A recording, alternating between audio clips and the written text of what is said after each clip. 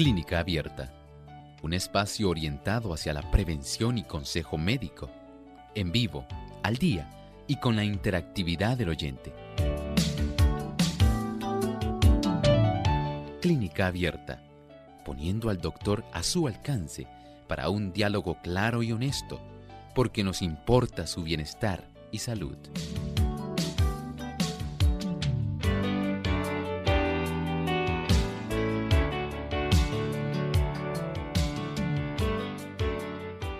Ha llegado el momento de usted hacer su consulta en nuestro programa de Clínica Abierta. Así que les invitamos a participar llamando a nuestras líneas telefónicas localmente en Puerto Rico.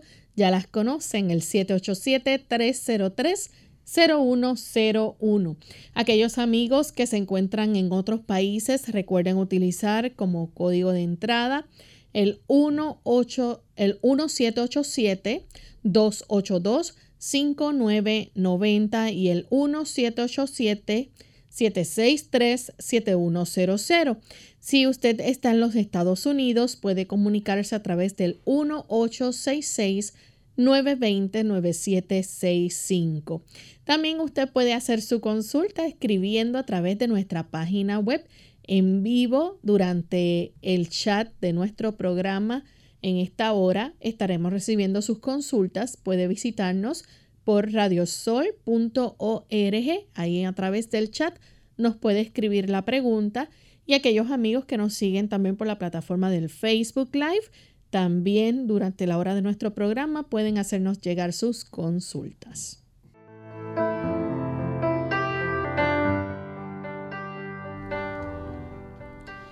Y nos sentimos muy contentos, amigos, de tener esta oportunidad para compartir con ustedes en este espacio de salud, el que han hecho su favorito. Tenemos tantos amigos que a través de la distancia día a día nos sintonizan, son fieles oyentes y nos place con mucha alegría poder compartir con ustedes en esta hora. Damos una cordial bienvenida a todos aquellos que se encuentran ya conectados, pero en especial queremos saludar a los amigos que desde el lindo país del Ecuador nos sintonizan. Allá tenemos Radio Nuevo Tiempo que retransmite nuestro programa también a través del 92.1 para el área de Quito, también en Cayambe, a través del 97.3 en Guayaquil y en el área del Tulcán a través del 98.1. Así que a todos damos una cordial bienvenida y agradecemos la fiel sintonía que nos brindan.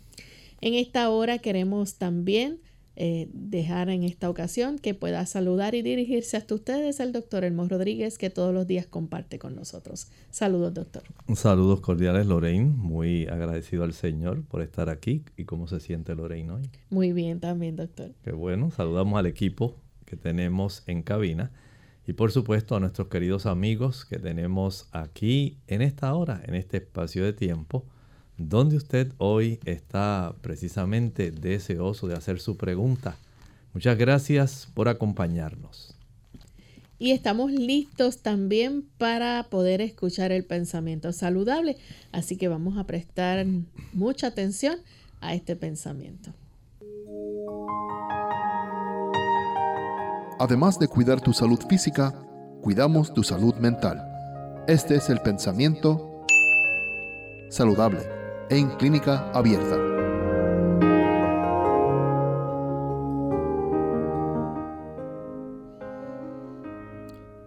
Nada tiende a fomentar la salud del cuerpo y del alma que un espíritu de agradecimiento y alabanza.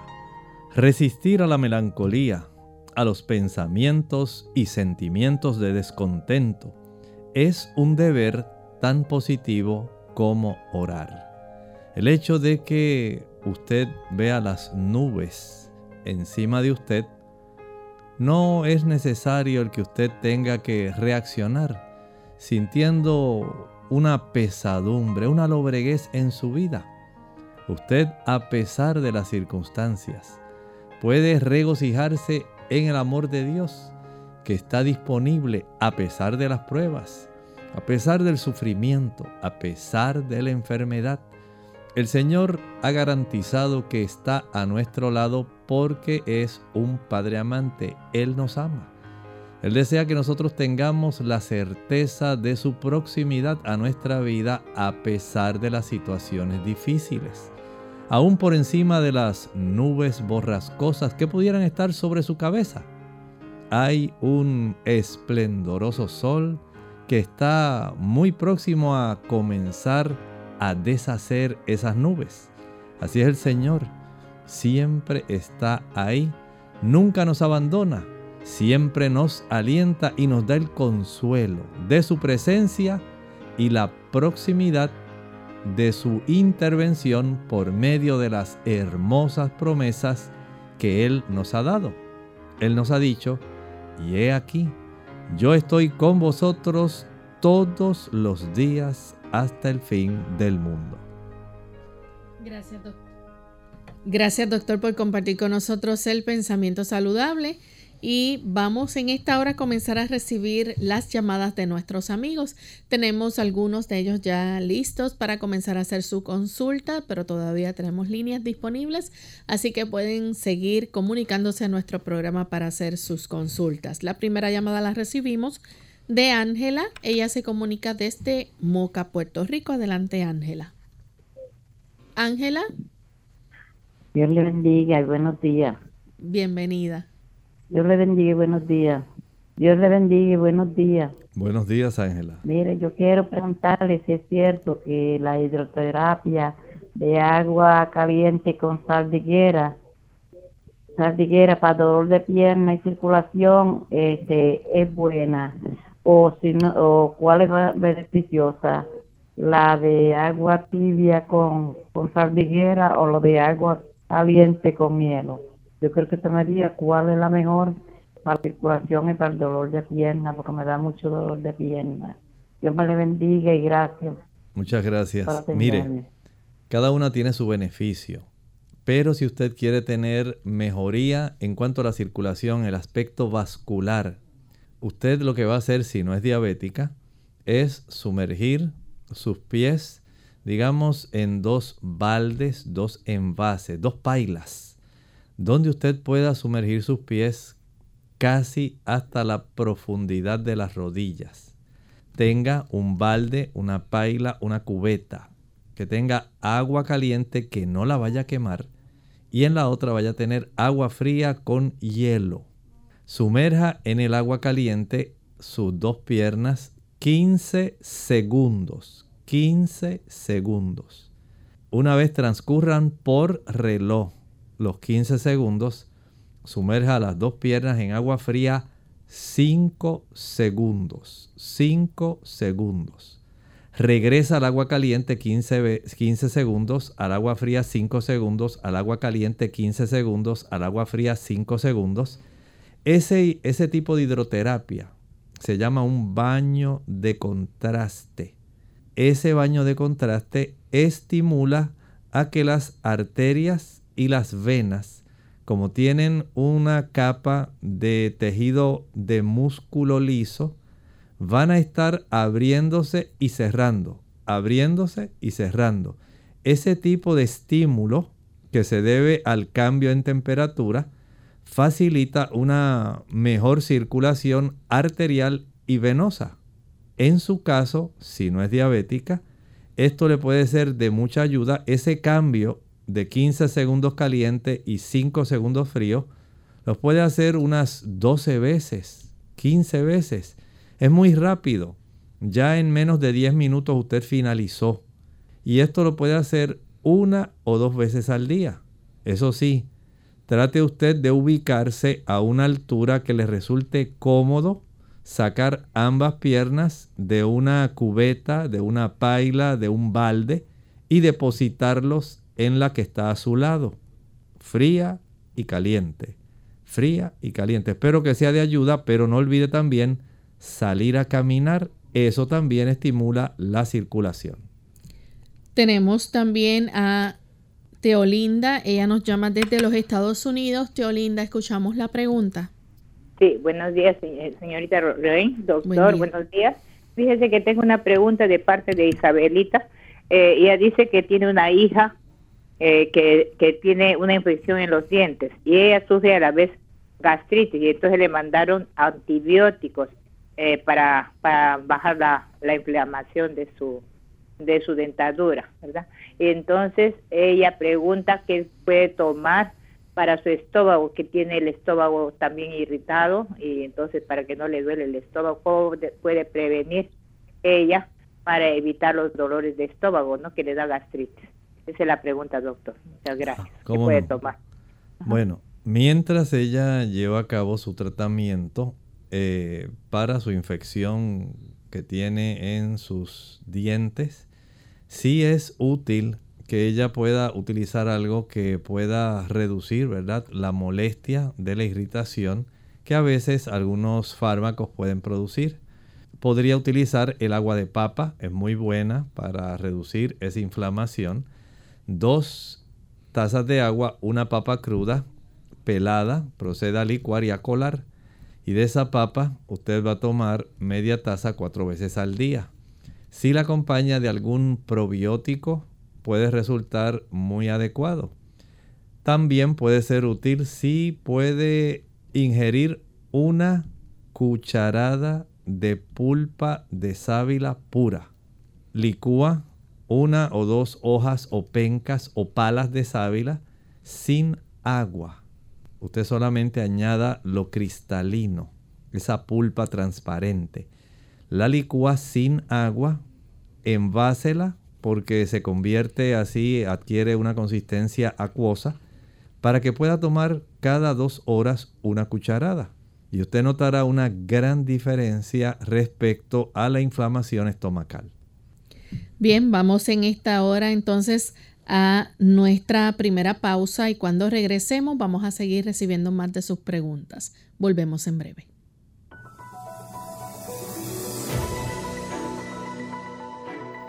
Una dieta balanceada en la que se modere el consumo de grasas y azúcares y se incluyan alimentos de todos los grupos en cantidades adecuadas está asociada a un menor riesgo de padecer enfermedades. Las frutas y verduras son los alimentos más saludables que hay y son especialmente importantes en la dieta de los niños, pues aportan gran cantidad de vitaminas, minerales y fibra. Toma nota, porque te explicaremos algunos alimentos que le ayudarán a tus pequeños a conservar una buena salud por los múltiples beneficios que puedan aportarles. Coliflor y brócoli, 2 de las verduras que más vitaminas, minerales y propiedades aportan. Ambas son una excelente fuente de fibra. Contienen grandes cantidades de ácido fólico y aportan vitaminas A, C y vitaminas del grupo B y minerales, destacando especialmente el calcio, potasio y fósforo. Calabacín. Esta verdura suele ser una de las favoritas de los más pequeños por su suave sabor y una de las primeras en incorporarse a la dieta cuando comenzamos con la alimentación complementaria. Aporta abundante fibra y cantidades notables de ácido fólico, potasio, hierro, manganeso y vitaminas A y C. Por tanto, es un perfecto aliado para mantener fuertes los huesos, proteger el sistema digestivo y cuidar la salud del sistema nervioso y el sistema inmunitario. Zanahorias. La zanahoria es un alimento excelente desde el punto de vista nutricional, gracias a su contenido en vitaminas y minerales.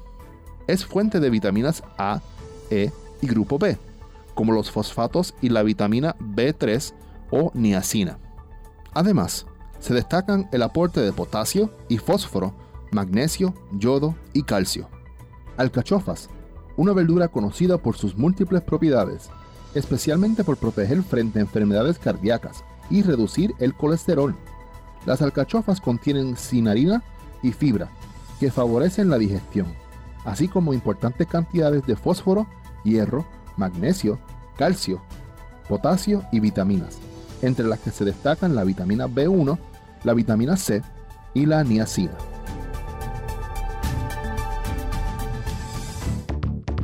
Los dulces no son los únicos que pueden causar caries dentales. Los alimentos ricos en almidón y los que son pegajosos también pueden causarlas.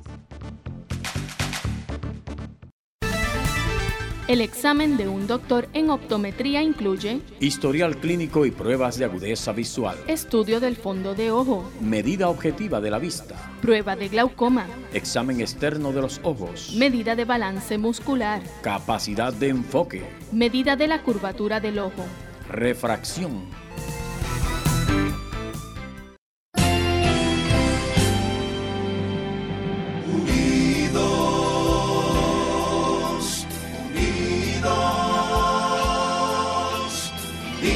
Hacia el cielo, siempre unidos,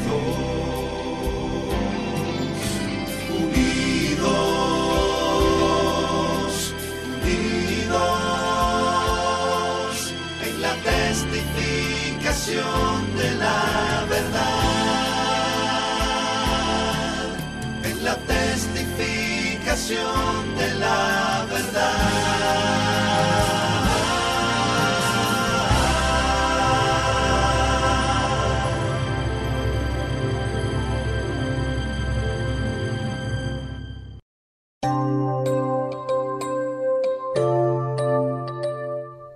Ya estamos de vuelta en Clínica Abierta, amigos, y estamos recibiendo sus consultas. Tenemos en línea telefónica a Maximino desde Moca, Puerto Rico. Adelante. Dios le bendiga. Dios me le bendiga. Igualmente. Fue que a mí me dio el COVID y me dio con el microplasma ese, me mató. Pero ahora mismo fuimos para Florida y allá tenía un resfriado, también nosotros los cogimos. Y te digo que a mí me cogió el cerebro. Ya estoy bastante sano, pero me siento que tengo como si estuvieran drogado. Yo no uso droga de ninguna clase. Ni tomo, ni bebo, ni fumo, ni juego. Busco de Dios desde niño. Y no sé lo que me pasa, que cuando me levanto, estoy en otro mundo. ¿Qué me pueden decir? Muchas gracias. Sí, se ha podido relacionar un efecto de largo alcance del COVID en muchas personas. El que tengan ese tipo de, vamos a ponerlo así, como una nublazón mental. No alcanzan a funcionar desde el punto de vista cognitivo adecuadamente. Pero podemos sugerirle algunas cosas que le pueden ayudar.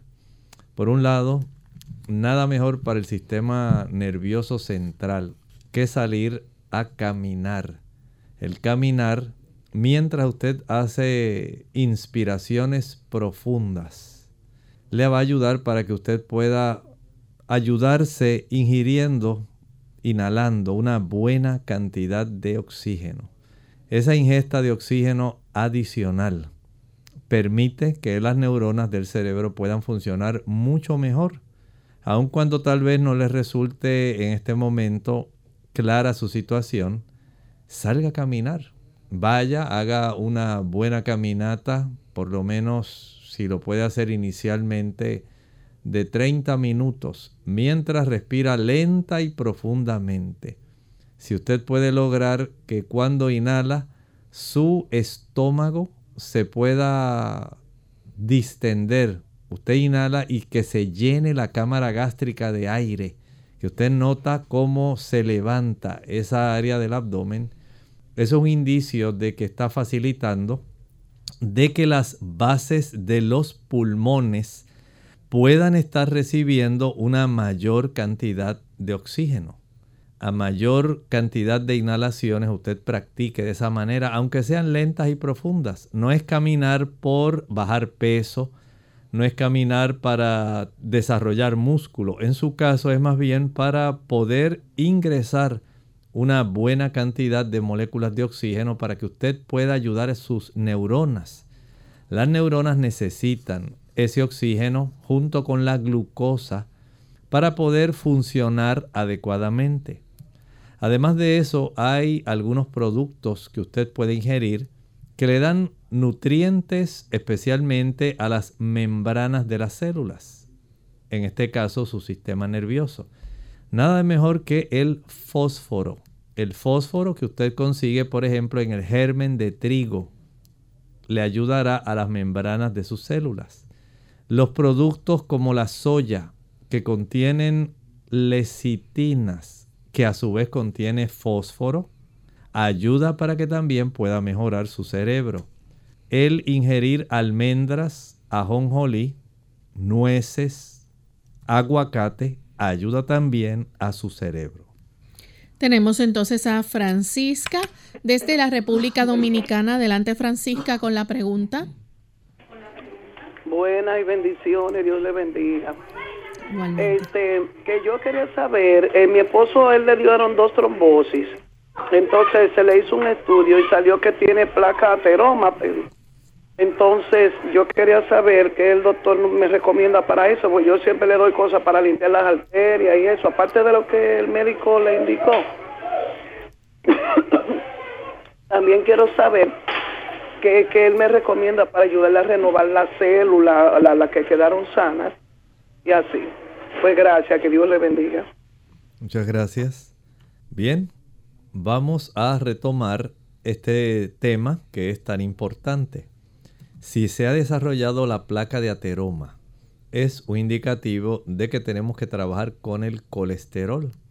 Sea que él esté ingiriendo alimentos que facilitan el depósito de colesterol en las arterias, especialmente las que van a las intracraneanas. Si en estas arterias se encuentran estas placas de ateroma, es porque ha habido colesterol oxidado. Y esto generalmente se debe al consumo de productos animales, leche, mantequilla, queso, huevos y carnes. Si además de esos productos la persona es una persona ansiosa, que a consecuencia de su ansiedad, de su desespero, del estrés en el que vive, esta persona genera una cantidad elevada de cortisol, entonces los niveles de adrenalina ayudan para que la persona pueda elevar más los niveles de colesterol. Si una persona entonces tiene una ingesta de esos productos animales, leche, mantequilla, queso, huevos y carne, sea roja o blanca o pescado, se va a elevar su cifra de colesterol.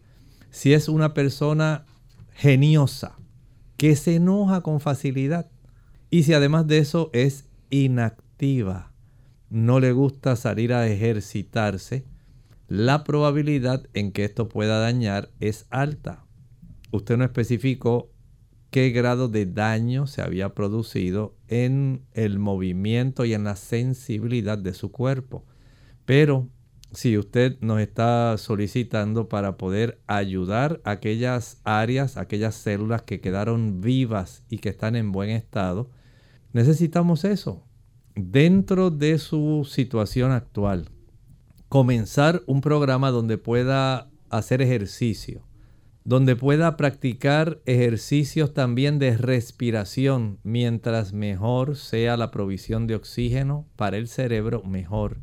Mientras menos productos animales. Si él puede tener su presión arterial bien controlada, eso es clave, porque eso, el tenerla descontrolada, va a facilitar problemas en su sistema vascular arterial.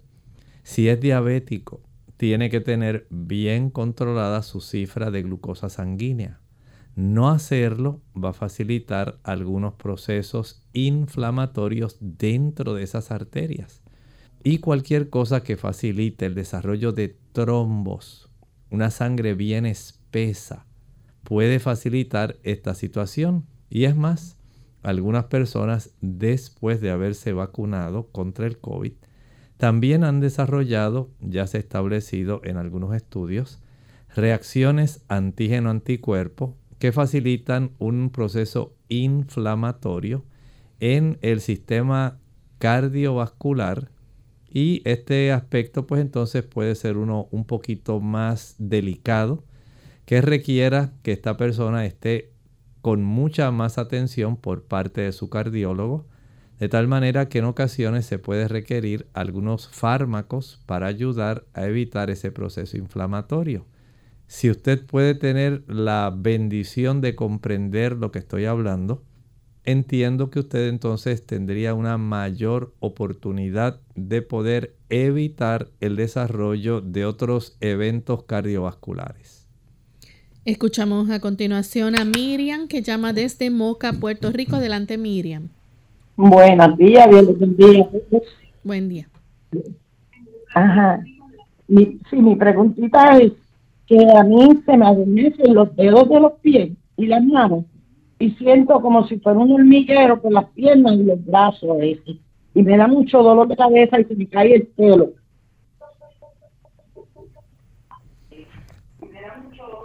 ¿Cómo no? Verifique con su médico de cabecera si usted está desarrollando algún proceso que pueda ser como una deficiencia respecto a su circulación arterial en sus extremidades. Eso es muy importante. Si es esa situación, caminar y hacer algún tipo de ejercicio es muy adecuado. En algunos otros casos, el practicar una hidroterapia de contraste, frío y caliente, ayuda. Pero hay que verificar y hacer algunas preguntas también para saber si está desarrollando algún tipo de neuropatía en esas ambas extremidades. De esta forma, el tener esa certeza, el médico de cabecera que puede palpar los pulsos, puede tocar la superficie de su piel en las piernas y en esa área, él puede darse cuenta de qué está ocurriendo. Si fuera necesario, el practicar algún Doppler arterial puede ayudar. Pero si acaso él sospechara que es alguna situación más bien de alguna neuralgia que usted tiene, que está desarrollando poco a poco en sus extremidades inferiores, habría que hacer estudios también. Y esto ayudaría para que pueda tener un mejor tratamiento, porque tendría una mayor precisión en el diagnóstico. Ahí usted tiene entonces oportunidades de corregir la situación que le está afligiendo, pero hay que saber cuál es la causa de su problema.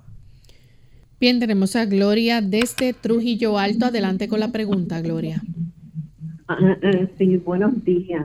Doctor, le quería consultar, que, me dijeron, lo que pasa es que aprendí el radio un poquito tarde y me dijeron que usted estaba hablando sobre el colesterol y era precisamente lo que a ver si podría darme, porque la doctora ayer fui y tengo el colesterol alto en 236.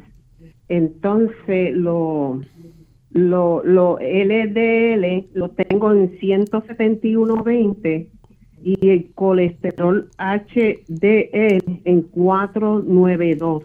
Lo que sucede es que ella me mandó un medicamento que lo mandó para la farmacia para que yo fuera a recogerlo. No lo he ido a recoger porque quería consultar con usted, porque yo le había preguntado a ella cuánto tiempo tenía que beber esos medicamentos y dice a toda la vida. Lo que sucede es que yo estaba un tiempo con que estuve sentada por lo de la espalda y la pierna, pero siempre he sido una persona que hago bastante ejercicio, estoy mirando para eso. Y si quería preguntarle si podía yo, había algún remedio que yo pudiera tomar para bajar ese colesterol y que ya pronto iba a poder caminar poco a poco. Sí, más o menos quería que me diera una consulta a ver qué puedo hacer en esto, que no tenga que ver los medicamentos recetados para toda la vida. Muchas gracias. Sí, hay varias cosas, hay varios factores que usted puede juntar, que usted puede practicar en conjunto para que se pueda beneficiar. Número 1, vea cómo está su alimentación. Nosotros producimos colesterol siempre. Nuestro hígado se encarga de eso porque es necesario para múltiples funciones que son orgánicas y que son necesarias. Pero cuando nosotros lo elevamos porque ingerimos colesterol adicional, como el que usted va a encontrar al consumir leche, al consumir, digamos, 1 o 2 huevos en la mañana como parte del desayuno. Le puede elevar también cuando consume queso blanco, amarillo, de bola, el que usted guste, le va a elevar el colesterol. Igualmente ocurre cuando se consume carne, sea blanca o sea roja, o incluso aun cuando sea pescado, puede elevarse, porque el este tipo de molécula, el colesterol, siempre procede de alimentos que son de origen animal. Leche, mantequilla, queso, carne y huevos. Estas son las fuentes adicionales que van a proveer una cantidad de colesterol además del que usted normalmente produce. Y esas fuentes facilitan que se desarrolle ese problema de la elevación y usted lo tiene bastante elevado. Más o menos usted debiera tener una cifra total de colesterol de 180 miligramos por decilitro. Al ajustar estos alimentos que hemos estado hablando, trate de eliminarlos, vaya reduciéndolos poco a poco. Pero mientras más rápido usted pueda evitar el uso, más fácil y rápidamente se le reduce el colesterol. Puede utilizar para reducirlo la linaza triturada. Es excelente. 2 cucharadas con el almuerzo y 2 cucharadas con la cena. También puede utilizar la chía triturada. Excelente también para ayudar con esto. Puede aumentar el consumo de cebollas, el consumo de ajos. También puede aumentar la ingesta de algunos productos como el berro, el rábano, el quimbombó, el ocra. Ayuda para reducirla. La berenjena y el garbanzo son excepcionales. Ambos son muy buenos. Y el uso también del limón. Vea que hay una serie de productos que van a ayudar a reducirlo. Algunas personas prefieren usar, digamos, el aceite de linaza, flax oil. Resulta apropiado, muy bueno. Si usted quiere reducirlo mucho más rápida y fácilmente, salga a caminar al sol todos los días. Estamos hablando de que lo puede hacer a media mañana y que lo puede hacer en la tarde. De esta forma, el ejercitarse reduce más todavía, o aún más, esa cifra de colesterol, porque el nosotros tener este tipo de conocimiento va a beneficiarnos en lo personal y a las personas que están a nuestro alrededor. Recuerde, a mayor cantidad de esteroles de plantas que usted coma, la reducción resulta más evidente. Hacemos nuestra segunda y última pausa y al regreso continuaremos con más preguntas. Mucho antes de sentir sed, la deshidratación se manifiesta en forma de cansancio. Tome un vaso de agua en ayunas, al no más levantarse de la cama, y evite el café y los refrescos de cola, que son diuréticos que le pueden dejar deshidratado. Además, evite las bebidas azucaradas. Nada como el agua pura, preferentemente entre comidas, para mantenerse en plena forma. Epilepsia en la edad adulta. Hola, soy Gaby Zabalúa Godard en la edición de hoy de Segunda Juventud en la Radio, auspiciada por AARP. A pesar de que la epilepsia normalmente se asocia con los jóvenes y niños, recientes estudios demuestran un sorprendente incremento de esta enfermedad en los adultos mayores. La epilepsia es un desorden neurológico crónico caracterizado por recurrentes convulsiones e infaliblemente afecta a nuestro consciente, movimiento y las sensaciones. Diagnosticar la enfermedad en personas de edad avanzada puede ser complicado, especialmente porque los síntomas de ligeras convulsiones, miradas al vacío o periodos de confusión pueden ser atribuidos a la edad. Por desgracia, la epilepsia es frecuentemente mal diagnosticada y, lo que es peor, puede pasar sin tratamiento. El desarrollo de este trastorno es la etapa de la vida, trae sus complicaciones. El miedo a hacerse daño o sufrir una caída en público puede propiciar aislamiento en la persona. Al mismo tiempo, el aislamiento puede desencadenar en sentimientos de depresión. En estos casos, es mejor acudir a familiares y amigos e intentar mantenerse activos. Actualmente existen nuevos medicamentos anticonvulsionantes que prometen buenos resultados. La mejor opción es hablar con el médico sobre el tratamiento más conveniente para ti. El patrocinio de AARP hace posible nuestro programa. Para más información, visite www.aarpsegundajuventud.org. Síntomas graves de alergia. Hola, les habla Gaby Zabalúa Godard en la edición de hoy de Segunda Juventud en la Radio, auspiciada por AARP. Sufrir una reacción alérgica a un alimento es una situación grave. La alergia se produce como una reacción inmunológica a una proteína contenida en determinado alimento, debido a que sus síntomas pueden variar desde picazón alrededor de la boca, nariz, ojos y garganta hasta la potencial fatalidad de no poder respirar. Es recomendable, especialmente en niños y adultos mayores, visitar al médico para identificar su origen. Las alergias a las comidas no son frecuentes, no obstante, el número de personas que las padecen ha aumentado en los últimos años. Como no existe una cura probada para este tipo de alergia, en muchos casos los niños tienden a aliviarse al crecer, mientras que los adultos mayores no. La mejor manera de evitarlas es dejar de consumir alimentos que la causan. Según datos de especialistas, el 90% de las alergias en Estados Unidos son producidas por alimentos como la leche, la soja, mariscos, huevos o cacahuates. Sin embargo, no deben confundirse las alergias a los alimentos con la intolerancia a los mismos. Si bien los síntomas pueden ser parecidos, las reacciones de intolerancia del alimento no son tan graves como una alergia, aunque sí pueden ser desagradables. En caso de sospecha, visita a tu proveedor de salud para realizarte los exámenes pertinentes. El patrocinio de AARP hace posible nuestro programa. Para más información, visite aarpsegundajuventud.org. Clínica Abierta. Ya regresamos a Clínica Abierta, amigos, y tenemos varias consultas a través del Facebook y del chat.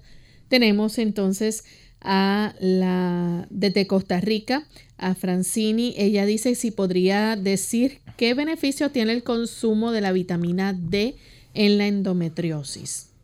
Básicamente puede colaborar reduciendo esa inflamación, porque en realidad no puedo decirle que la va a quitar, ya que la vitamina D en realidad se comporta más como una hormona que como una vitamina, y se ha visto una relación muy apropiada en las damas, especialmente aquellas que tienen ciertos trastornos menstruales. Sin embargo, en la endometriosis sí podemos trabajar un poco más con las molestias y el dolor. No es necesariamente que la vitamina D vaya a curar todo, pero sí ayuda. También si la persona ingiere una cantidad un poco mayor de vitamina B1 y vitamina B6. Son dos vitaminas que van a ayudar a tener esa mejoría.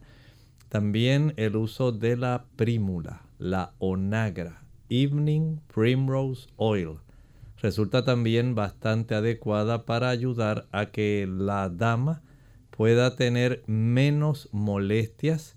Recuerde también revisar con alguna frecuencia la cifra de su hemoglobina para cerciorarse de que su nivel de hemoglobina resulta adecuado. Tenemos a Anthony de la República Dominicana, entiendo que es. Dice que le interesa saber cuáles son las propiedades de la artemisa y cómo debe utilizarse. La artemisa es una planta que en realidad es muy potente.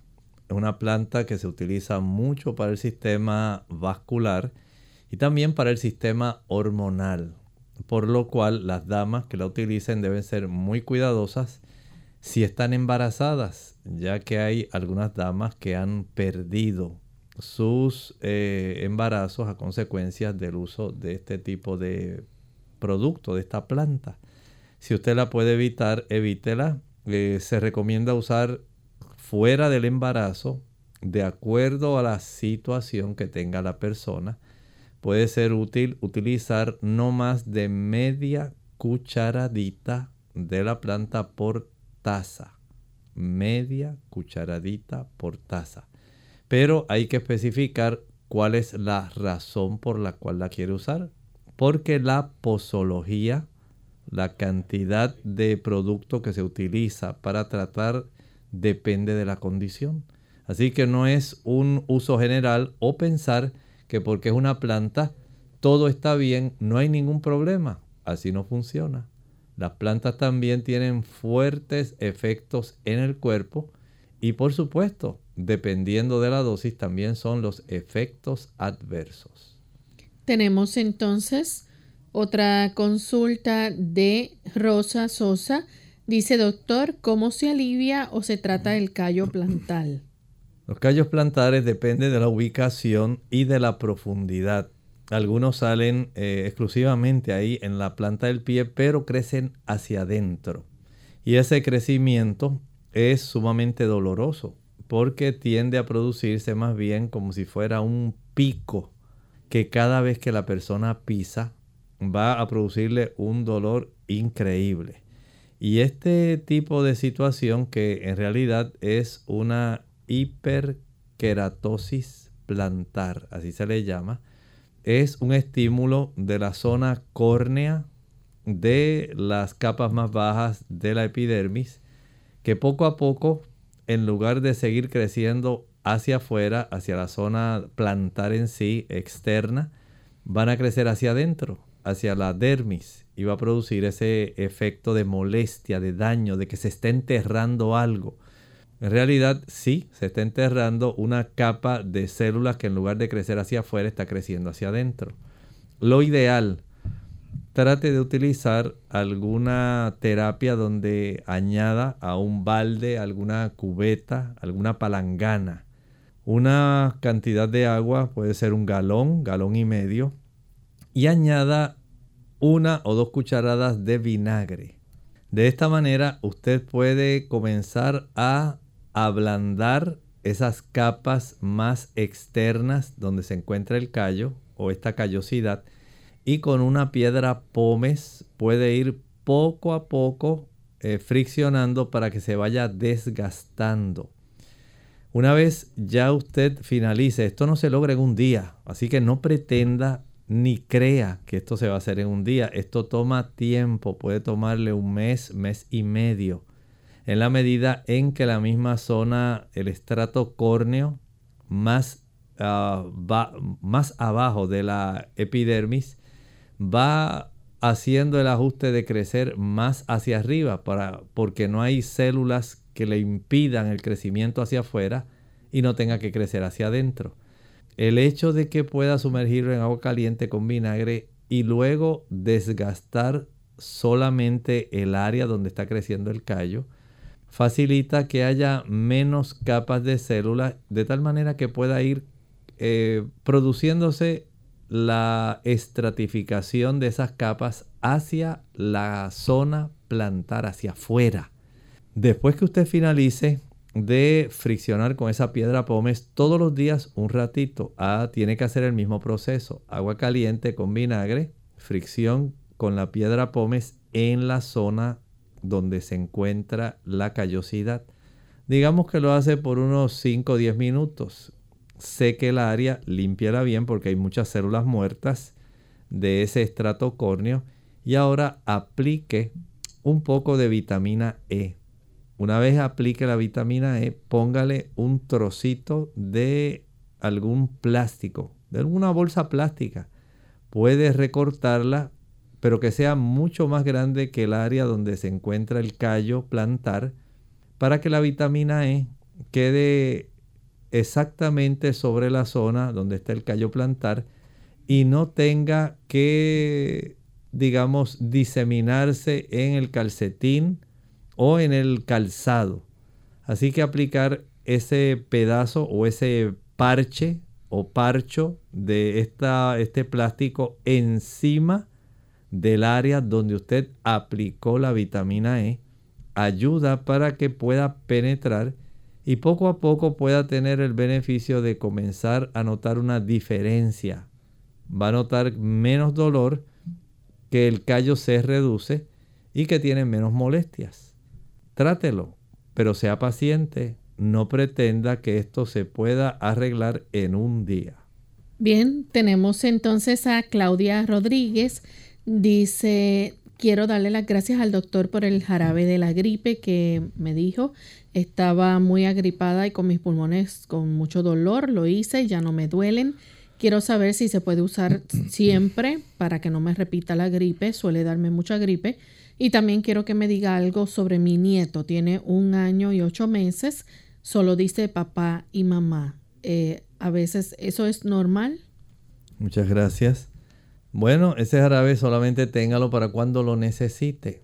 No es que lo tenga que tomar continuamente, a no ser que usted esté expuesta a personas que están con gripes, que están con influenza, con diversas afecciones respiratorias típicas de esta época que es más fría. Si para usted esto le ayuda, utilícelo durante este periodo y en lugares donde hayan personas, ¿verdad?, muy aglomeradas. El hecho de que un niño se tarde en vocalizar no es indicio de que tiene alguna normalidad, pero si ya está diciendo papá y mamá, ahora hay que ser paciente. Recuerde que los niños en esa etapa, ellos primero están grabando fonemas, están grabando trozos, secciones de sonidos y ya están asociando con el rostro, las expresiones faciales, con lo que usted hace con las manos, para ellos ir asociando sonidos que eventualmente ya ellos comiencen a formar palabras y oraciones. Que tal vez haya algún nieto de la vecina que ya a los 6 meses estaba diciendo tantas cosas. Bueno, hay personas así, pero no todos los niños son iguales. De tal manera que sea paciente, trate bien al niño, traten de vocalizar lo mejor posible y de relacionar expresiones faciales, gestos, para que el niño pueda ir asociando mejor los diferentes sonidos. Tenemos a Carla Gómez, dice, disculpe, quiero que me haga el favor de explicar lo que es un pólipo endometrial y su tratamiento. Escribe desde Guatemala. Dentro de las capas del útero tenemos 3, la más externa, la muscular y lo que se considera en sí el endometrio. Esa es la más interna. Y en esa sería endometrio, miometrio y la capa serosa, más bien. Y en ese endometrio, en esa capa que es la que se esfacela, la que se desprende cada mes, porque llegaron los cambios entre los estrógenos, los progestágenos. No hubo una anidación de un embrión, por lo tanto el cuerpo dice, bueno, no hay por qué entonces desarrollar un proceso que sea, digamos, adecuado de un embarazo si no hay algún tipo de anidación de un embrión. Pues vamos a deshacernos de este ambiente porque este ambiente no tiene a quién servir y por lo tanto el cuerpo lo rechaza. Claro, esto está regulado por hormonas. En esa capa pueden desarrollarse algunos tipos de estructuras, como por ejemplo un pólipo. Comienza un crecimiento y ese pólipo, dependiendo de la ubicación, puede facilitar a veces sangrado, un sangrado adicional. A veces en la relación sexual puede ser lastimado ese pólipo. Por eso digo que es necesario saber la ubicación. Si está cerca del área cervical, del cuello del útero, o tiene alguna ubicación un poco más adentro. Este asunto debe ser visto ya por el ginecobstetra, para que él pueda determinar el tamaño, la movilidad y la probabilidad de que a consecuencia, por ejemplo, de la relación sexual, este sea un problema de sangrado. Y desde ese ángulo, la visita al ginecobstetra se hace esencial. Tenemos a Ana Rosa, dice si por favor puede ayudar con una hernia cervical, una dorsal y 2 lumbar. Solo siente alivio con la gabapentina.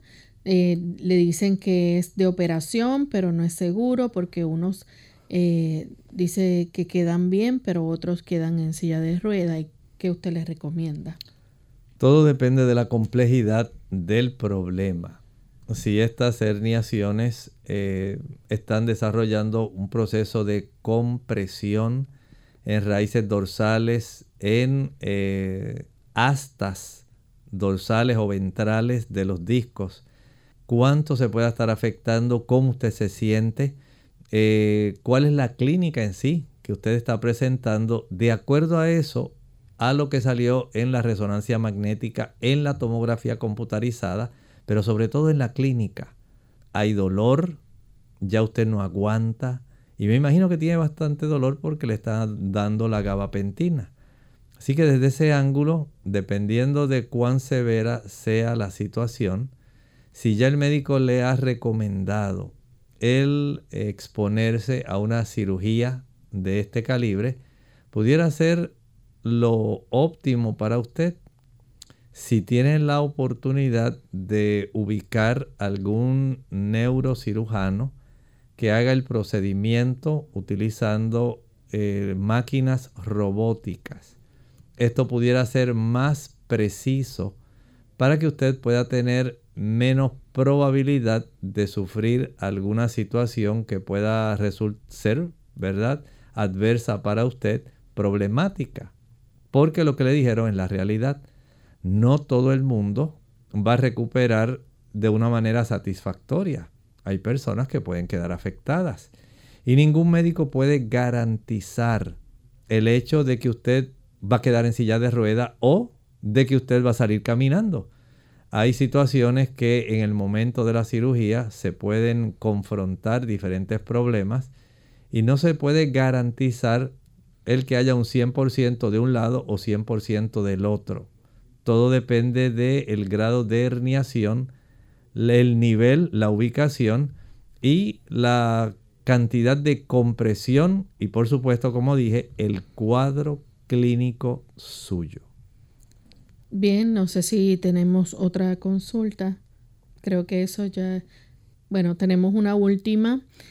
Una niña de 9 años, solo le está pesando 50 libras y mide 1.41 centímetros. ¿Qué le puedes recomendar para comer? Desde El Salvador nos hacen la consulta. Usted como madre podría ayudarla muchísimo. En primer lugar, evite que la niña esté merendando. El merendar puede trastornar el hecho de que pueda alimentarse adecuadamente con aquellos macro y micronutrientes que puedan ser los necesarios para ayudar en esta etapa de crecimiento. Si ella toma, digamos, refrescos, está comiendo helados, está comiendo dulces, bombones, tantas cositas que se pueden conseguir como meriendas, eso le va a quitar el deseo de comer. Por otro lado, hay situaciones que a veces ocurren en etapas de la vida. A veces se pueden desarrollar procesos de anorexia. A veces hay situaciones hormonales. Entonces se hace imprescindible que, no habiendo algún problema de suplir el alimento, si usted como madre y su esposo pueden proveerle y le proveen a la niña todas las cosas que son agradables, apetitosas, pero nutritivas, por encima de todo nutritivas, la niña va a tener tanto los carbohidratos, ácidos grasos como proteínas necesarios, vitaminas, minerales, antioxidantes, fitoquímicos, y eso la va a ayudar al crecimiento. Pero si usted sabe que le está proveyendo lo mejor, pero no le apetece, hay que llevarla al médico a revisión. Bien, amigos, hemos llegado ya al final de nuestro programa. Agradecemos a todos por la sintonía y sus consultas. Esperamos que puedan tener éxito en el tratamiento de las mismas y nosotros queremos despedirnos, no sin antes compartir con ustedes este pensamiento para meditar.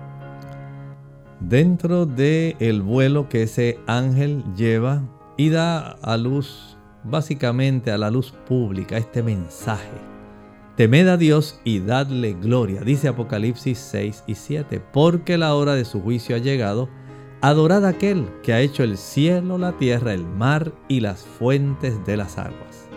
Es al Creador a quien se llama a adorar. No es a ninguna otra deidad. Es al que hizo los cielos y la tierra, el que ha permitido que todo exista. Esto no es obra de la casualidad. Ese mensaje es totalmente anti-evolucionista, porque ciertamente este mundo tuvo su origen y no fue casual. Un amante creador, que también es el sustentador, es el que le ha dado esta existencia. Y usted y yo somos parte de sus criaturas. Y como Él nos ha concedido la existencia y nos ha inundado de amor, nuestro deber como criaturas racionales es amarle. Nosotros nos despedimos y será entonces hasta el siguiente programa de Clínica Abierta. Con cariño compartieron el doctor Elmo Rodríguez Sosa y Lorraine Vázquez. Hasta la próxima.